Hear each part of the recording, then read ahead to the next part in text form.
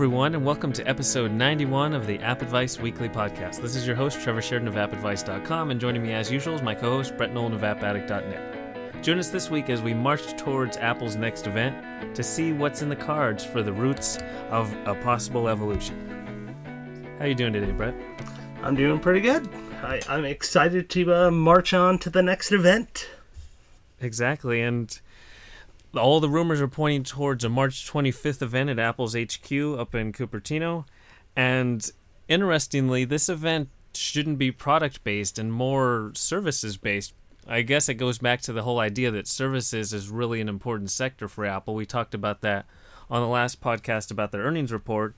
And so with that, the first rumor came that Apple's going to launch a whole news program, a news service that may be $10 a month, and it's going to build upon their acquisition of the Texture app from a few years ago. So now they're essentially rebranding it, releasing it under their name, combining it with what they already do on Apple News, and packaging it together for $10 a month. And then the following day, a rumor came out that Apple's TV subscription service is also going to be ready for this March 25th event, and that's going to offer two different service packages.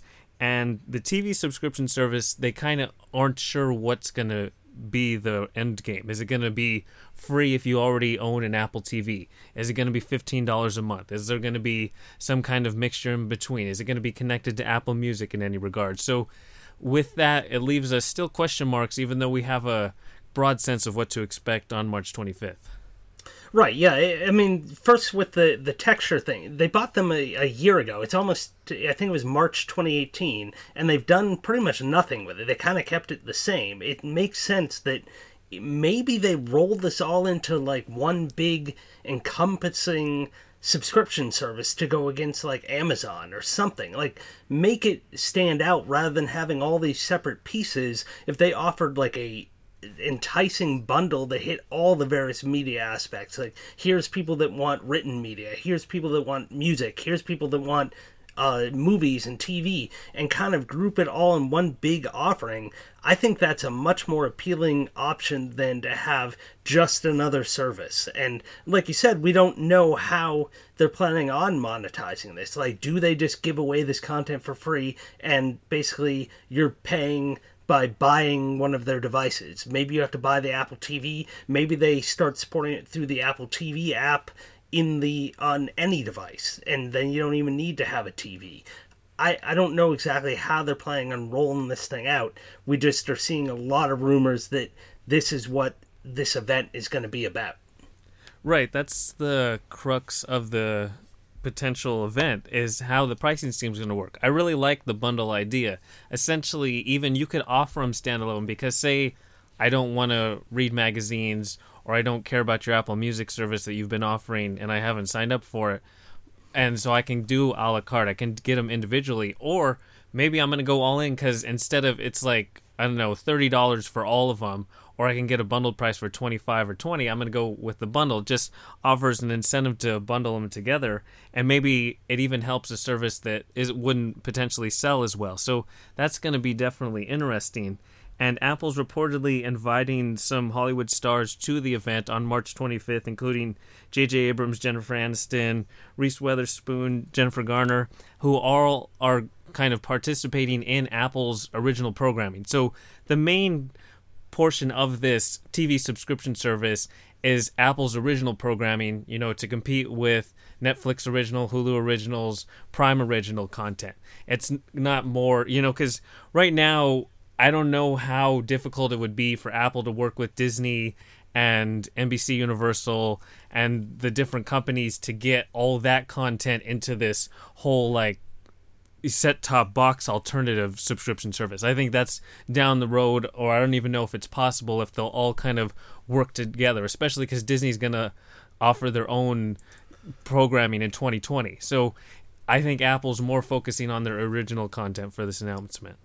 Right. I mean, there are some rumors that they will have stuff like some content from HBO and Starz where it's more of like a Netflix setup where they're rebroadcasting this stuff rather than having like a TV channel. It's like you're going to get all these channels and you can watch the content live or DVR type service. It sounds more like it's going to be something to compete with Netflix, where they have their own original content and other content that they've licensed to basically re-air and allow people to watch through their service.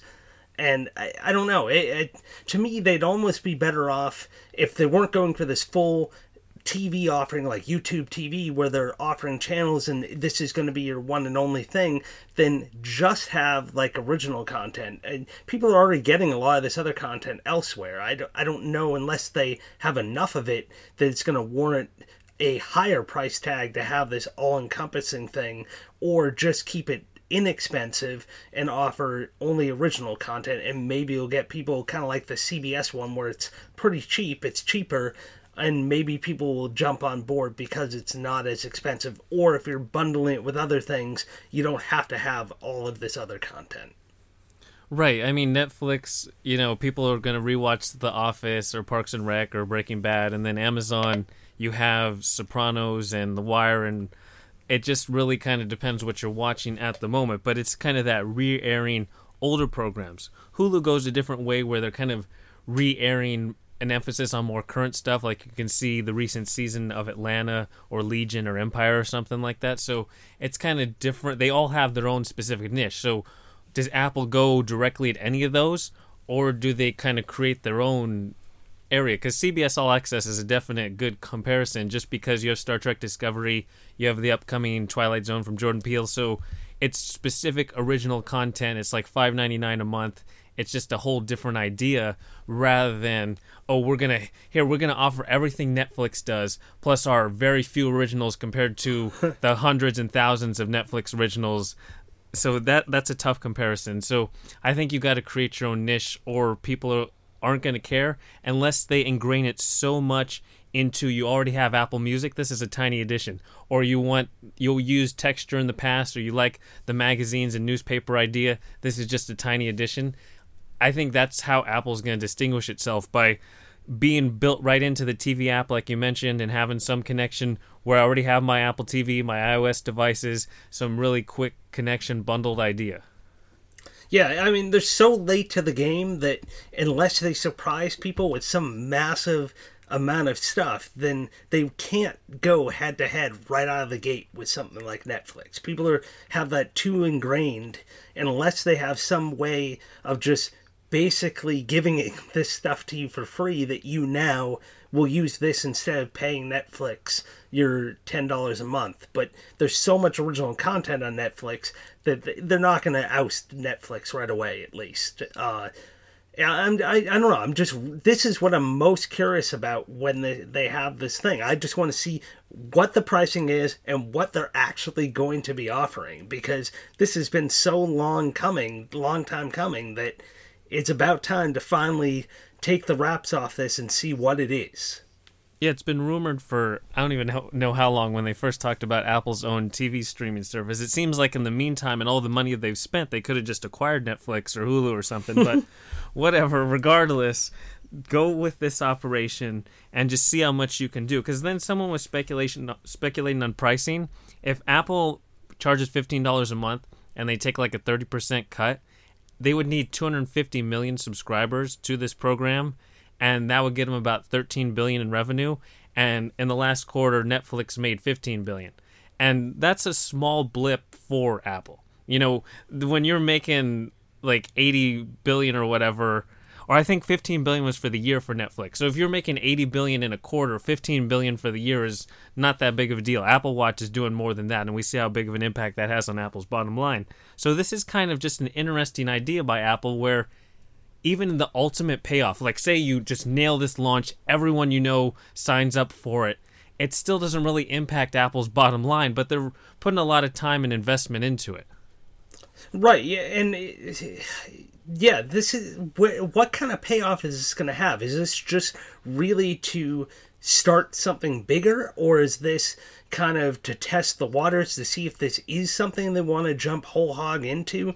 And I don't know, it's just kind of a confusing setup, especially where there's all those rumors of them starting like a YouTube TV type of setup, and now we have this whole separate setup. Like, what's true, what's false, and what area does this actually fall into, and what are their plans for it? Is the big questions. Because then it also ties into the whole leaks question. Where are these leaks coming from? We usually know that for like a new iPhone, those leaks come from China when the parts are leaked in the supply chain. During WWDC and the ramp up, rumors are tougher because that's all built in-house at Apple. So in this case, I'm sure Apple wants to keep the wraps on it, but then, the whole broadcasters, Hollywood stars have a different idea that they want to actually get information out that this person's starting a new show and they're working with Apple or whatever the case. So it's a whole different dynamic of leaking things at specific times.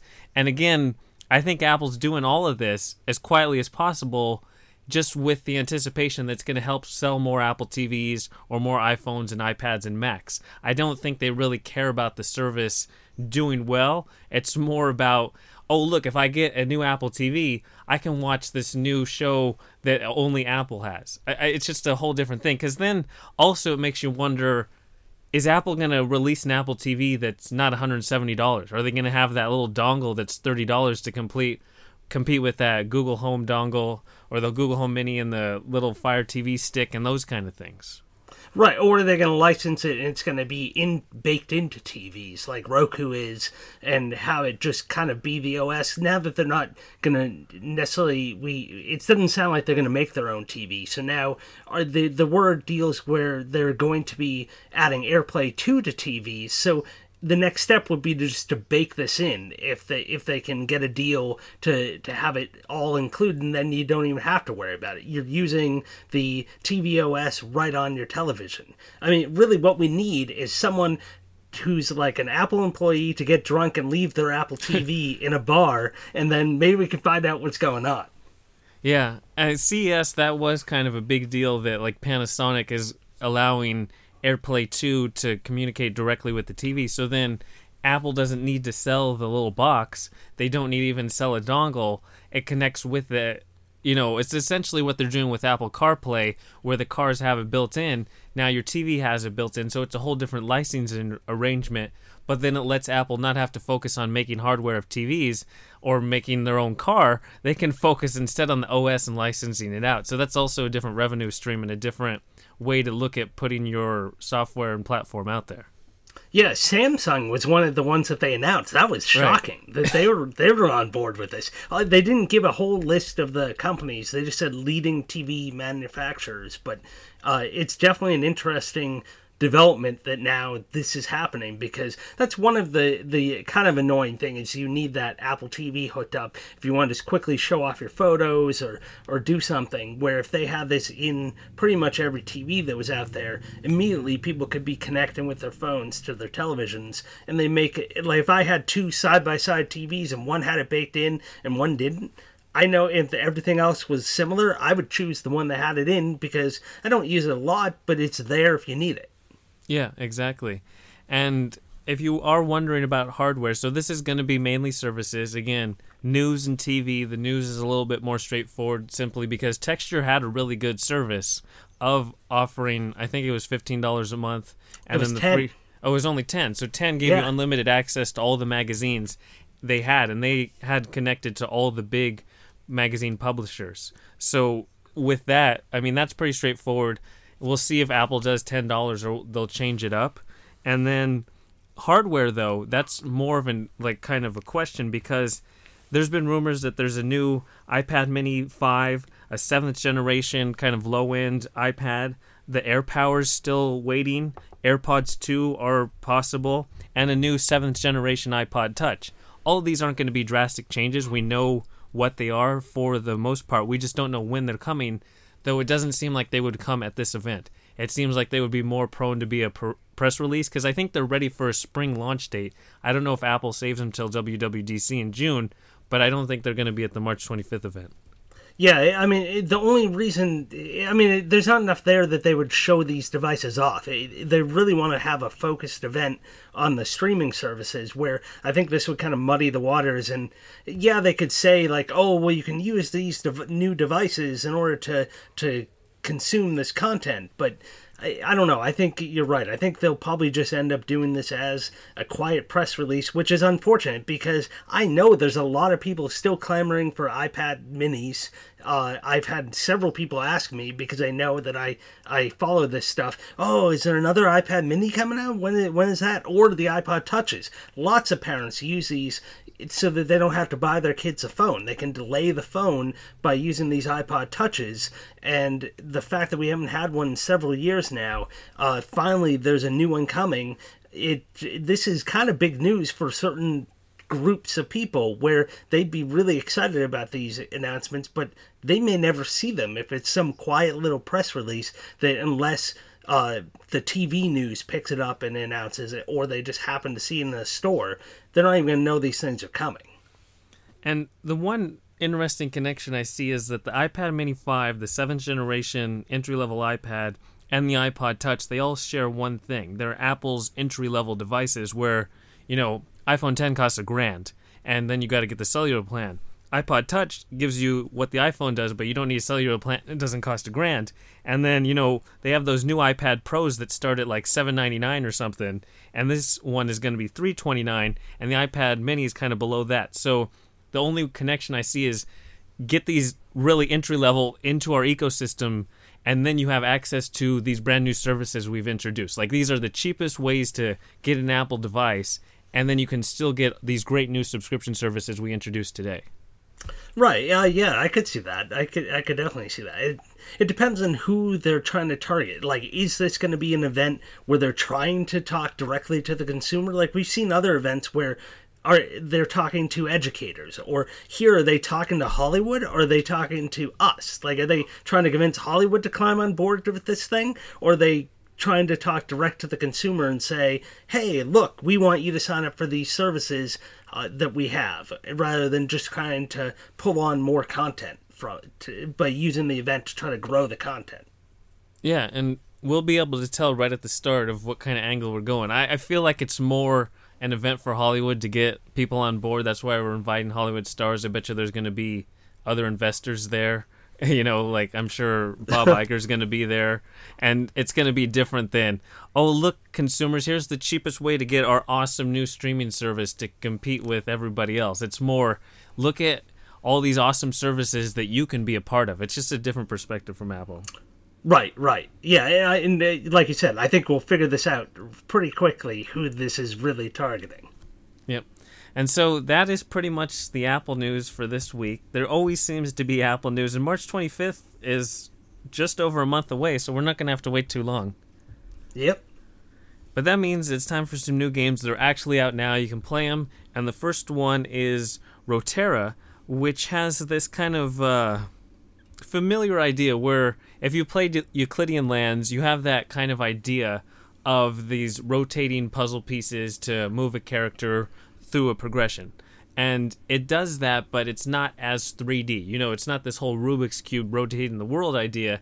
Essentially, it's more of kind of a puzzle platformer where you're going to drag and rotate individual pieces so the princess can move through the forest and progress through kind of the lands to get back to her castle because she's been dismissed or dethroned by this evil guy. So it's kind of accessible, but it's still kind of a new idea. It's familiar. It's kind of blends the two.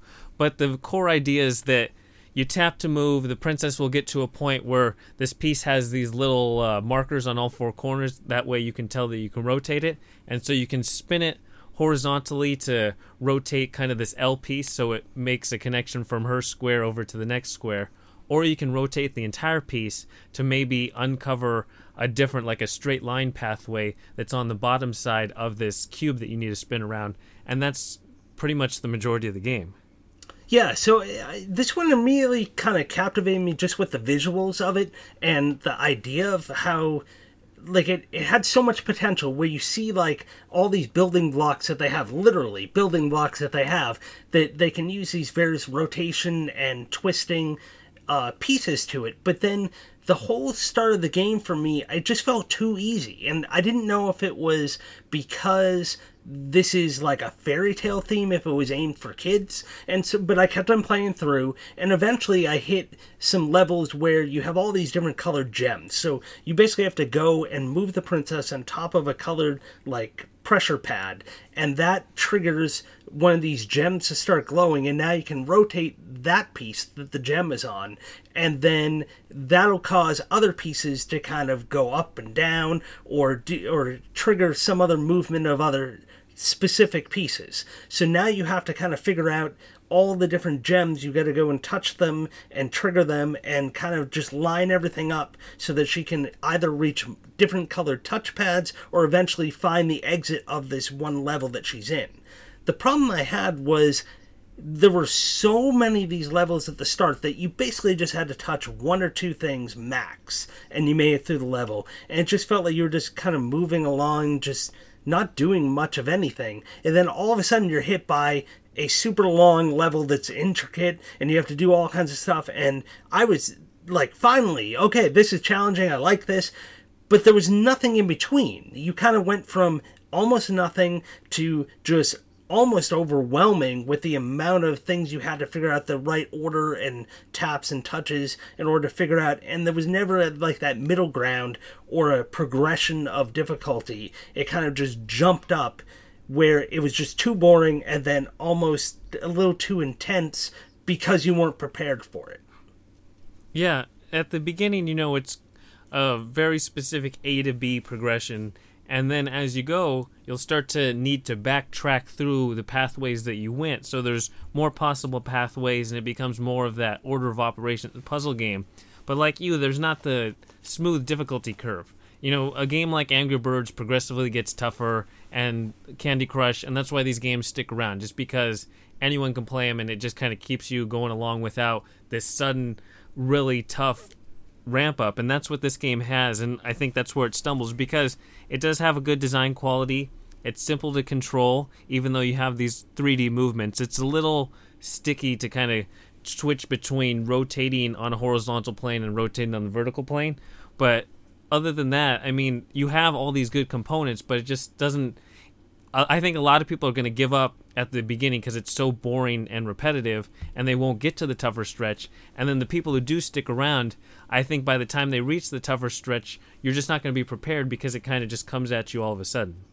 Yeah, I think if they just retool some of the earlier levels, they might be able to keep people's interest and maybe adjust the difficulty as they step through, like add some more stuff to those earlier levels, and I think that'll prepare you for the later stuff. The other issue I kind of had was the whole camera in it, because it felt like I wanted to be able to zoom and rotate the whole level to be able to see things, and you were kind of at the mercy of however they decided to show you the level via this remote camera. So there were times where I couldn't quite see at the angle I wanted to, or manipulate things the way I wanted to know that like there might be a block way in the back that you can rotate, but if you just don't happen to see the little glowing pieces on it, you may not realize that you can even rotate that piece. And I was playing on an iPad. I can only imagine if you're playing this on a phone, be able to see some of this stuff, or having that difficulty of the rotation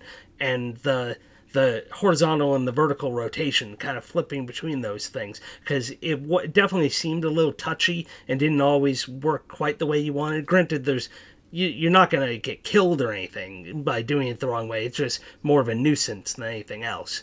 But yeah, I think with some work, I think it could reach its full potential, but I think as it is, it was a little disappointing.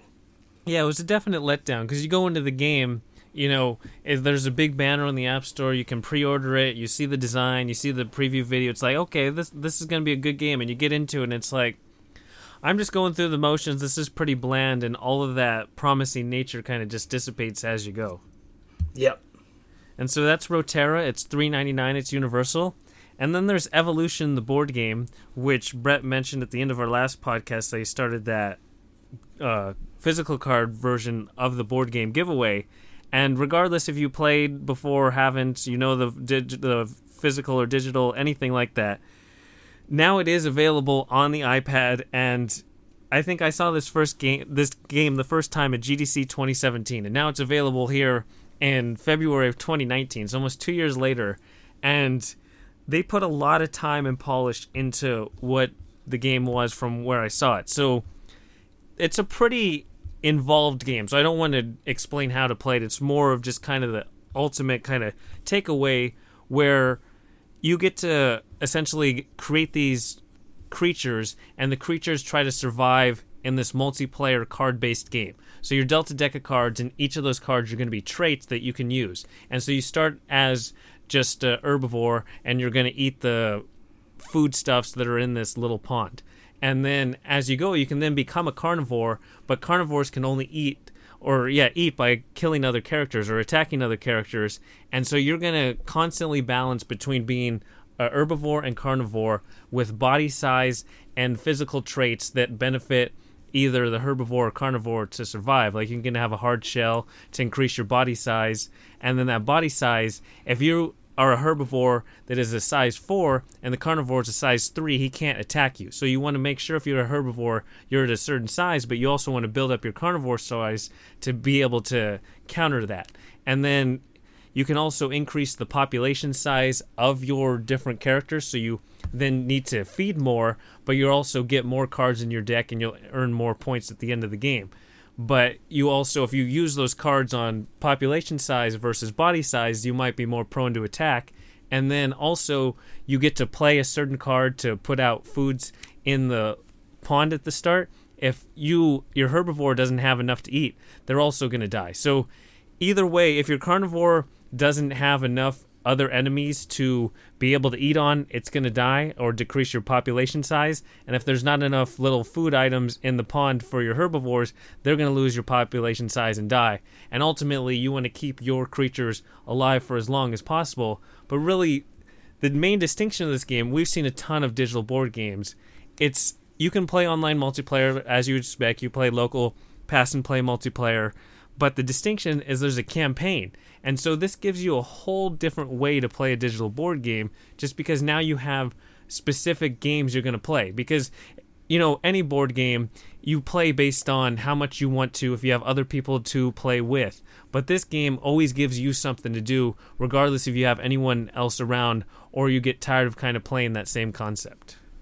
Right, and that campaign mode, it works as a fantastic tutorial because there are so many different cards with all these different traits that learning how to kind of strategize with those different traits, what it does is it takes just a couple of them at a time and kind of teaches you those traits and how you might use them, because you don't know what you're going to get. You get a random draw of cards, so you kind of have to play with the traits that you're dealt, kind of like life itself. So you just kind of use what you've been given, and then you got to figure out the best way to use it. Do you use those cards for the traits? Do you use them because you don't know how to use that trait, or it doesn't really fall into your game plan to just build up the size and population of your characters? It's all these different levels of strategy that kind of are that I love about this game, because everything is always different. Every game's different because you don't know what you're going to get dealt, and then trying to figure out how to use it. And then even with that pool of food that's in the center, if you have only carnivores, you may want to play 0 food to that, because everyone kind of secretly plays a card at the beginning of each round where that's the food that goes into the general population that all those herbivores are going to have to eat from.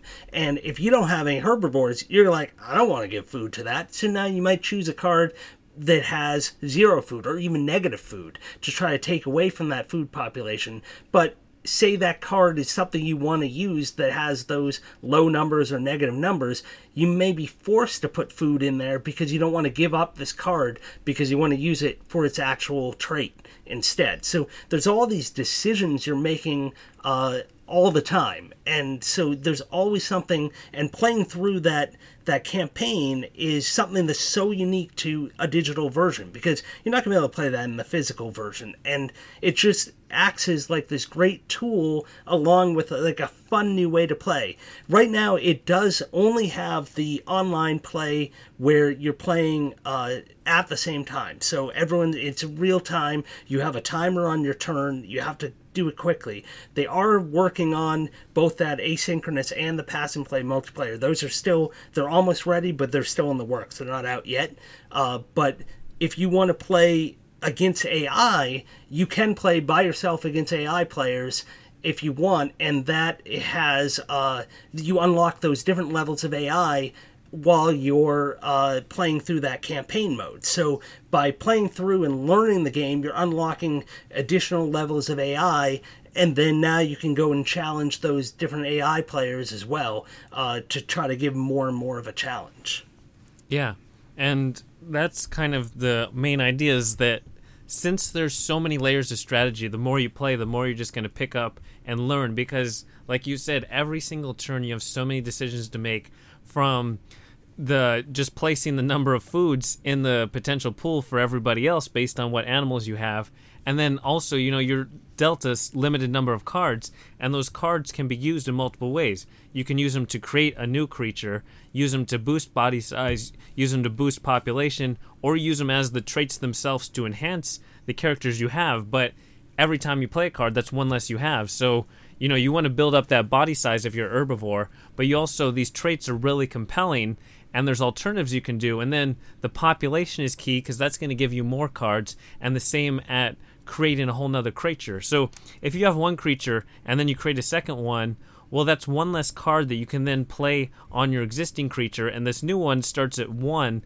of both population size and body size, so it's going to be relatively vulnerable. So do I go and create this whole new creature and maybe burn a card on that because it gets destroyed really quickly?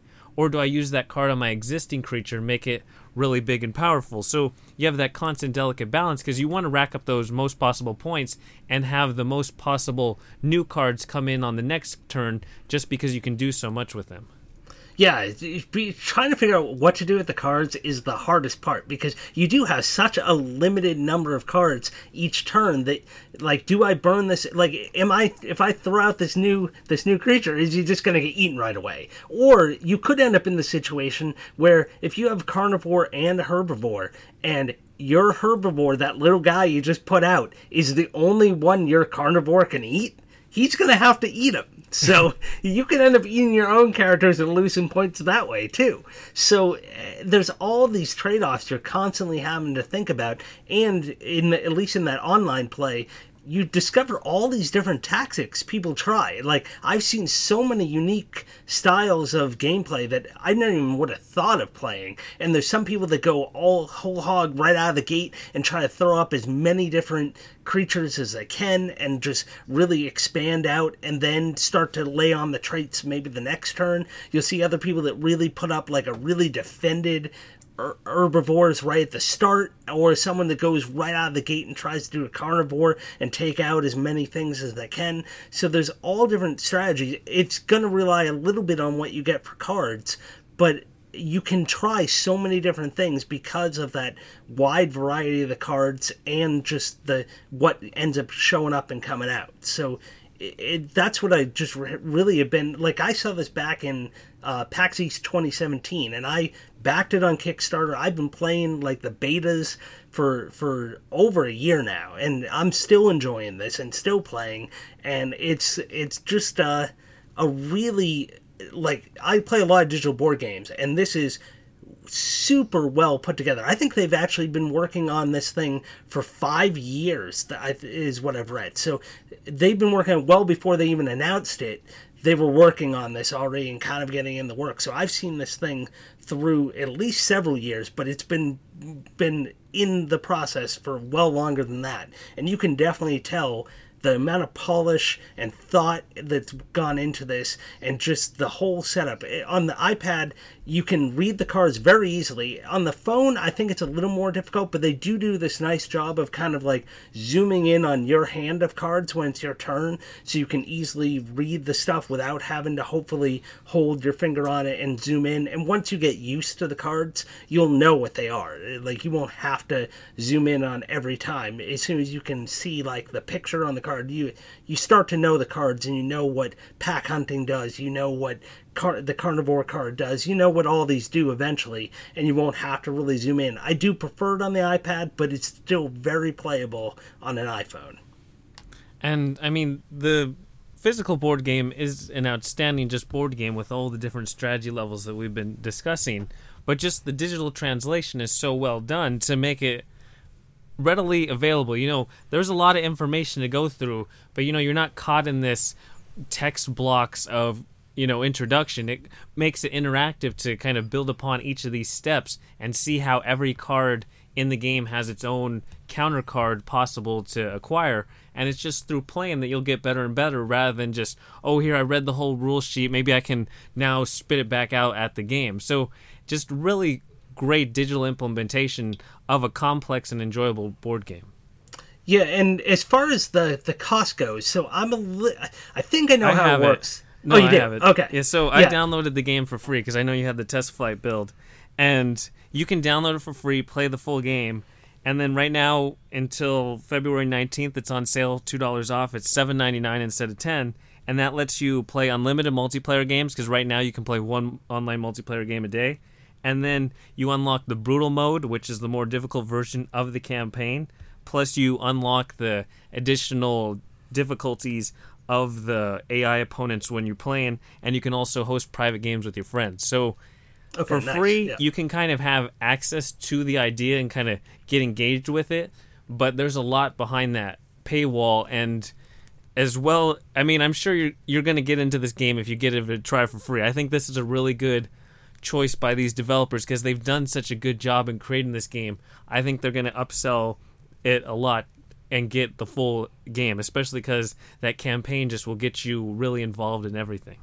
Right, and that, as I said before, it does a great job of teaching you how to play the game at the same time that you're playing it, so you're not going to be confused. Like, it's not like you just spent $10 and you don't know how to play the game. You've now learned how to play, you're ready to go, you're going to want to play more of it, and now here's your chance to unlock it. Like, I think I paid $10 when I backed it on Kickstarter, so it's no different for me. Actually, you can get it cheaper than I got it for right now if you're quick. And so you definitely, I would highly, highly recommend this. If you love digital board games, I think you get a lot of gameplay here. You get a lot of, and I know that they're bringing at least one of the expansions that was unlocked during the Kickstarter campaign to the game. I assume it'll be an in-app purchase for people that didn't back the Kickstarter, but they are definitely going to continue to create content for this. The actual physical game has multiple expansions, so I'm sure that content, if this is popular enough, will start to make its way to the digital release as well, to add new cards, new traits, new things to keep it even engaged further with the game as it goes on. Yeah, if you like any type of board games, or you like really strategy games and haven't delved that much into board games, there's just a lot to really partake in. So, word of warning, if you download it for free, you're probably going to want to end up spending $8. So keep that in mind when you do download it. Yeah. So that's Evolution, the board game. It's free. It's universal. And then there's Spirit Roots, which is a familiar action platformer, 2D side-scrolling action platformer. And essentially you play on this planet that was torn apart and then pieced back together for thousands of years. There's a tentative peace across the planet. And, of course, now the planet's ripped apart again, and you're the one guy who has to save everything. And so the game is really well designed in terms of design, aesthetic, and all that good stuff. And you have relatively easy on-screen controls with the left and right button. And then you have a jump, just double tap the button. And then you have the ability to use a sword for close combat. And then you also have a gun for longer combat. And that's all well and good. It just seems like there's something missing with this game. I'm pretty much into all kinds of different platformers. It's my probably favorite genre. And this game, it's not necessarily difficult, but it seems like you die all the time. And I think the main takeaway is just they have this one-touch death, but the enemy hitbox onto you is just really designed poorly where, you know, you can kill each other at the same time. You can shoot an enemy, and he can throw a pitchfork at you, and you'll both die. I can't imagine that was a good design decision, but just even one-touch death at all. And then there's some enemies where you can't even defeat them until later in the game, so at the outset you kind of just have to avoid them, but the game doesn't really give you any heads up at that. So it just seems like all these different times you're like, that guy didn't even touch me, or I tried to jump over his head and his fist barely touched my foot and now I'm dead and I have to go back to my previous checkpoint. And after a certain number of times you're like, this isn't very fun because the actual core platformer concept isn't very engaging. So to have any frustrations in that formula at all detracts from the overall experience. Yeah, I totally agree with you. Like I saw this, I thought, wow, this looks amazing. This is going to be a lot of fun. And then you get to that insta-death thing. And the thing is, you feel like they're cheap deaths because you're swinging your sword. You are definitely hitting this dude, and he's not going down. Like, you have to get 2 swipes of a sword on those scarecrow-ish things, and you are in there, you're hitting him twice, and all of a sudden, maybe his pitchfork came even close to you. Like, I think it just, like, didn't actually touch me. It breezed by me, but it was enough that I must have gotten a sliver from the handle or something, and I was really hurt. And then you have to go back to that the checkpoint. And it gets so obnoxious after a while, especially because there's these sequences where you're going and you have to jump into just questionable areas. Like, you don't know what's going to be there. So you jump over, but the problem is, even if you're swinging your sword while you're jumping over and you're hitting the guy, you're not killing him. Like, even it seems like you should kill him, but every once in a while you'll come to one of them where it didn't register the hit, and now they've just tossed their pitchfork, and now you die, and then you have to start over the checkpoint. This would be a lot better if they had some sort of health meter instead. Don't use the stupid little hearts and the checkpoints. If you want to keep checkpoints, sure. But have some way that you can take a couple of hits, not have to restart a checkpoint each and every time, or fix the way that you kill them. Like you said, that attack box, because it doesn't seem like it's right. I mean, you seem a little too floaty in movement, and then just to have this whole kind of lacking thing, it just really takes away from the gameplay because of these little things that just cause annoyances rather than fun. Yeah, and you just can't have that if you're going to have enjoyment, if you have annoyances rather than fun. Even just right at the outset, the way the background's drawn, you're jumping and it looks like a platform, but it's actually just artwork in the background and you fall right through to these spikes, even though the double jump kind of leads you right to it the way the collectibles in the screen are. They land right at this little green area. You're like, okay, I'll land here, and you just fall right through it, and it's actually just a part of the background. I mean, that's indicative of the overall game where it's like these little gotcha moments where even if the enemy's pitchfork, he doesn't throw it. You kind of just run into him. Say you don't attack or shoot the gun. If you touch him in any way, you're dead. And they have these little 3 hearts in the upper left, but those act as lives within the game. Rather than letting you take a hit, oh, I have 2 hearts, oh, I took another hit, I still have 1 heart, and you keep slashing away at the guy. But no, instead, one touch death, and now you have 2 hearts to try to complete the rest of the level from the checkpoint. It's just a weird design decision, and I don't think they're ever going to fix it. This is kind of just the game that they've released, and it's just disappointing because there are a lot of good parts of the game. It's really beautifully designed. It has a really smooth control scheme for kind of an action platformer on iOS, but it's just, it loses the fun. Yeah, I'm just wondering how this even went through beta testing and people didn't complain about that. They must have just used like some set of friends or something. I don't know. It just seems kind of odd that this wouldn't have been caught, that people were annoyed by this during beta testing. Yeah. And so that's Spirit Roots. It's $4.99. It's Universal. And then to round out the week is Knights of the Card Table, which I'll let Brett explain because he's really into this game. Okay, so it is a dungeon crawler card game where you are kind of making your way through. It's set up like a dungeon crawler, so you have cards that instead of enemies that you're fighting, and so you come up with a row of cards, and you can choose to fight any one of those cards that are in the row, and then a new one kind of rolls in. So it might be someone to fight, or it might be an item that kind of refuels you, gives you health, or gives you like a little container of milk that kind of adds a buff to your attack power, or some element within there. And you're basically just trying to cycle your way through all of the cards and reach the end, and then you go on to the next level. And so levels can be multiple rows of these cards. You can end up being 3 deep, 2 deep, up to 10 deep at times, and you're just basically trying to cycle through these. As you go, you're unlocking additional weapons, additional armor, and additional characters as well. And so what I really thought was neat was the additional weapons are actually different types of dice. So you start out with a D4, and that's what you're rolling to attack. So your enemy might have, you have to get a roll of 2, and so now you can roll 1, 2, 3, or 4, and so as long as you get a 2 or higher, you can attack this guy and take him out. The problem is, once you start to unlock those other swords or weapons, they might be changing to a D6 or a D8 in the next one, but those have kind of these things to kind of lower their attack power. So like the D6, you have an automatic -1 all the time, while you have this D6. So even if you roll a 1, it's really a nothing, and so when you go to attack, they're going to attack you instead. Or if you roll the D8, it's a -2 on it all the time. So you have to find ways by drinking the milk to offset that, or take a chance and hopefully you'll just roll high and attack these characters. Because if you lose all 3 of your hearts, then you lose that level and then you got to restart it.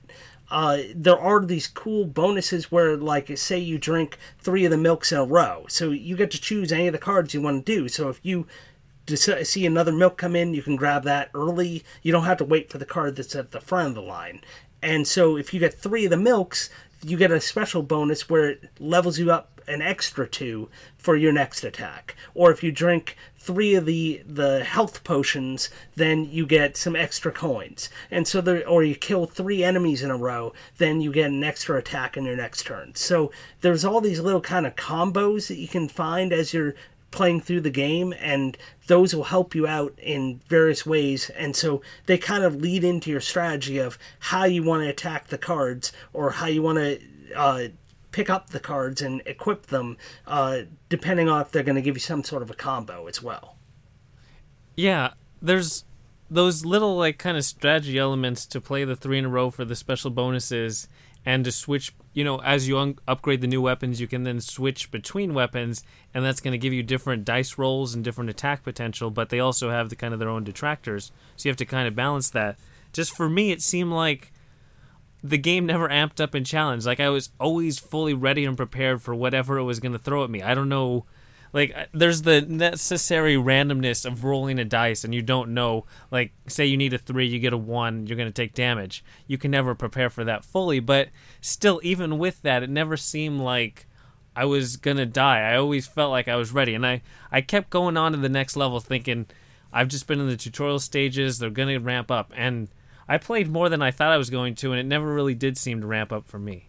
Yeah, so I do have some issues. So I really like the bones of the game, and it was once I played through more of it that some of these things started to creep up, and I could see some of the places where things need to be tweaked in this game.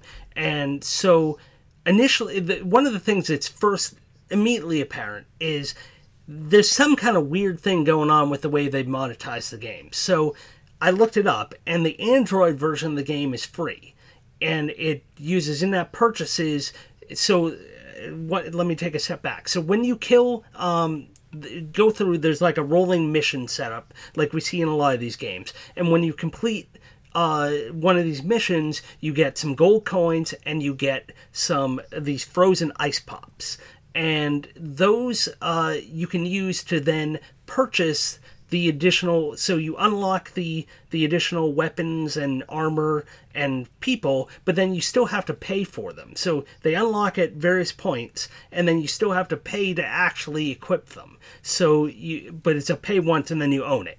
But it's some combination of those coins and the ice pops. And you also have to spend coins to unlock the next level every time. Fortunately, they are very liberal with those coins in the iOS version, at least. I didn't really play the Android version. I just looked it up. And you get a lot of those coins. You don't get quite as many of those ice pops. They do come up, but not as many. They're obviously the premium currency.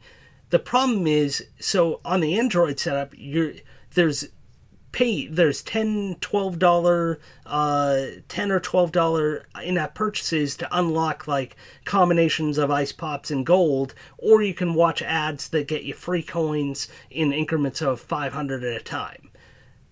iOS, they're really good about handing out, it's a $5 pay once app, and then they're really good about handing out the gold, not as much about the ice pops, but then you have to spend a bunch of gold to unlock each level each time, which is kind of odd with a paid app. I mean, granted, they're giving you plenty of coins. It's not a problem. The problem is you're spending those coins on levels unlocks when you're going to need them to unlock the other additional equipment. And the problem I have with the additional equipment unlocks is you never know when they're going to come. I have piles of gold. I have enough of the ice pops to unlock some additional equipment, but I can't do it. It won't let me because I haven't reached a certain level in the game. And it's really unclear. I know they're working on that because I talked to them about that. And they almost released an update today, but then there were some issues that said something about auto-buy levels. So I'm hoping that means they're addressing the coins and the levels, and reduced mission requirements, which I'm assuming that means they're going to be more free with giving you the coins and the ice pops. But something has to happen there because it just doesn't make sense with a paid game. $4.99, whether you like it or not, is considered premium on iOS. There's got to be some kind of fix there. I don't know if they didn't know how they were going to monetize it, but just something seems a little odd there. Yeah, I saw that and I just kind of ignored it because the coins were coming so readily, but I do see the whole implications of it. Yeah, my biggest problem was not being able to unlock, because I wanted to try the other dice. I wanted to try the different dice. Some of them have other luck combinations with them. So I was hoping that by unlocking more of the dice, that things would be a little more interesting. But I agree with you. They need to either ramp up the difficulty or introduce new characters that do something slightly different, or something to kind of change up the gameplay. This has so much potential. I love the format they use. The writing in it is absolutely hilarious. And I love the art style. And I love the whole like setup of the game.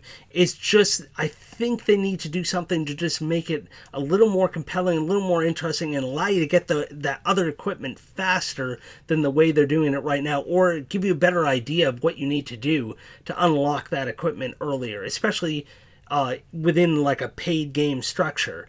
And I think it could do really well. I've been playing a ton more of Meteorfall because I'm beta testing their new daily challenge, and I think this could be like, I know they got inspiration for this game from Meteorfall, and I think they could really kind of be another one of that style of game. They're just almost there. It's just a few things tripping them up, and I think if they can tweak the gameplay a little bit, they have this great setup for it, and it's just almost there. It's just, it needs a little work.